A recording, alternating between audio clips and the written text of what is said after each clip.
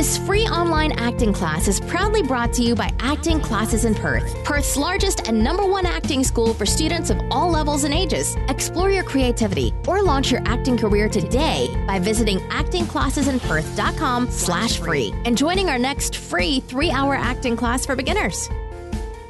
Hi everyone and welcome. It's Lauren here from Acting Classes in Perth, and this is The Daily Show, the show where I'm here to answer all your acting related questions at 7 p.m. every single day here on Facebook Live, YouTube Live and Twitter simultaneously, plus an audio only version now available in the iTunes podcast directory. Simply search for Acting Classes in Perth. Now, before we roll the intro, I would love to invite you to join me at one of my next free 3-hour acting classes for beginners. We have classes for all ages and for all experience levels, so don't think that you've missed the boat. Be sure to head on over to actingclassesinperth.com/free or follow the link in the description of this video to see when and where my next free class is being held. They are so much fun. They're always relaxed and super creative. We have so many laughs.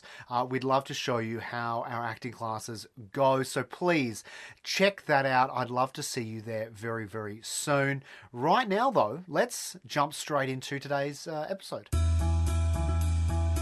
Every day, we answer a new question asked by you, our students, and our listeners. This is the Acting Classes in Perth, Your Questions Answered podcast. Let's jump into today's question. If I was to film my own scenes for a low-budget showreel, how important is the video quality? Blake, thank you so much, man, for sending in your question for today. Look, it is very, very important. Obviously, you want your showreel to be as professional looking as you can. It is your sales tool, I guess you could say, as an actor.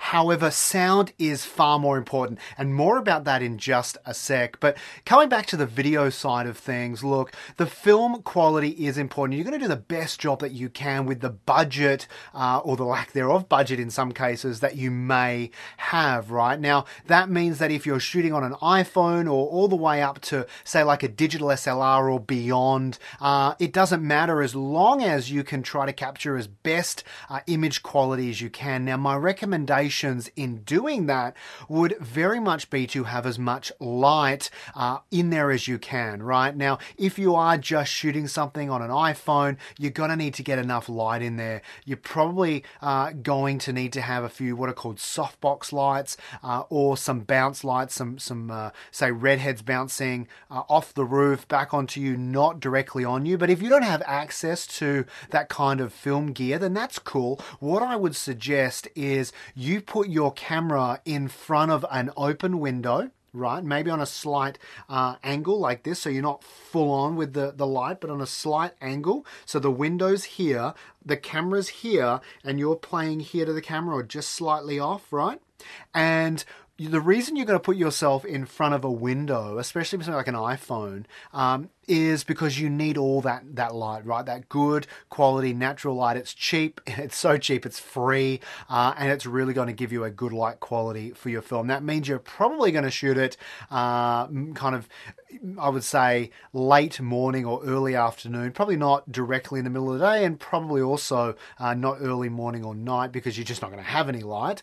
So that would be my thoughts for you on that one, man. But also, as I said earlier, it is so important to have good sound quality. Audiences are forgiving generally of having poor image quality or a few shakes here or there with the camera work. But when it comes to sound, they need for it to have really good sound, right? Because it's what sound tends to be what breaks the realism there for an audience, and what makes a production seem incredibly cheap and low budget. We've just become so attuned to having good quality sound in all the productions out there that now we just kind of accept it. And if we don't get good sound, it really stands out to us. So what I would suggest, if you are shooting on a digital SLR or on an iPhone, don't use the inbuilt microphone, right? It's just terrible. What you are going to do is try to find from a friend who might be a musician or someone in the film industry an external mic that you can plug in. Now, if you are using an iPhone, what I would even encourage you to do is look on eBay or look around. You can find some really cheap lapel wired microphones with the adapter. Make sure you find the adapter that goes into the iPhone or into your smartphone, right? Not just into a normal sound mixing desk, because they are in many cases different plugs. Okay, so you want to find a lapel wired microphone, and that's just a little lapel mic that would sit here inside the shirt. It would run and then it would plug into your phone or your digital SLR, and you're going to get much better sound quality. And look, they tend to be for an entry level product like less than $20, and for the most part they are going to give you better sound than is what's going to be captured from within your phone. And the reason behind that is all that dead air between you and the phone, right? Like, you need to eliminate that. You need to have the microphone as close as you can to your mouth.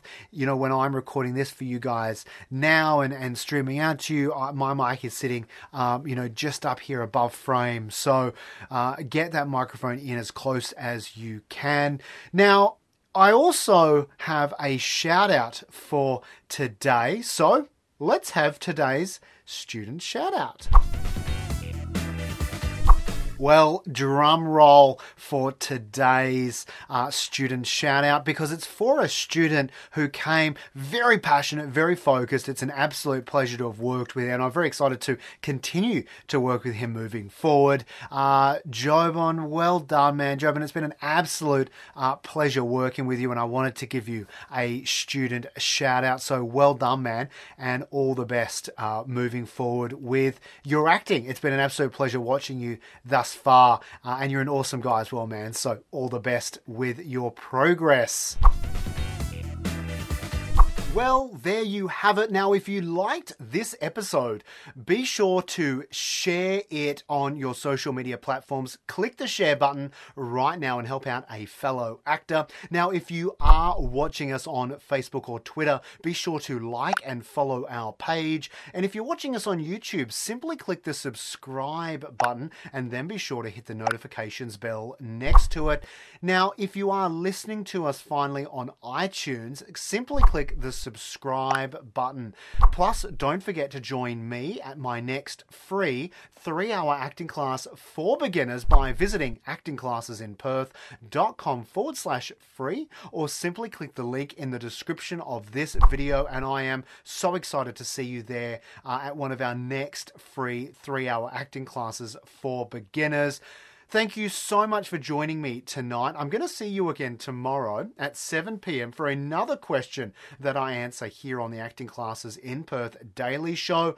Until then, stay safe and, like always, happy acting.